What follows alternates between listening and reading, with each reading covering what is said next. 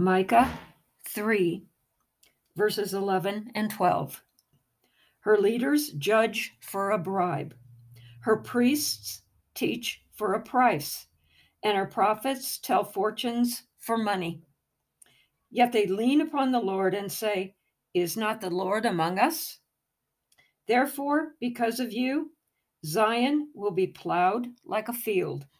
Jerusalem will become a heap of rubble, the Temple Hill a mound overgrown with thickets. Both Micah and Isaiah were ministering about the same time. When Isaiah answered the call and was commissioned by God, he was instructed to go to a rebellious people who would not listen until the city lies in ruin, the houses deserted, the fields ravaged, and the land is utterly forsaken. That comes from Isaiah 6:11. This horrific event then took place during Jeremiah's time, for he quoted Micah here as he was observing the actual destruction of Jerusalem.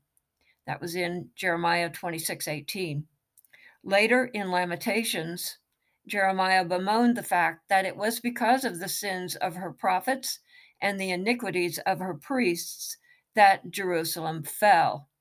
That came from Lamentations 4:13.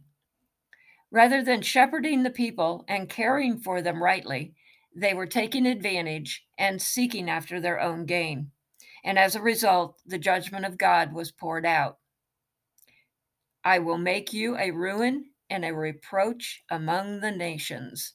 That's Ezekiel 5:14.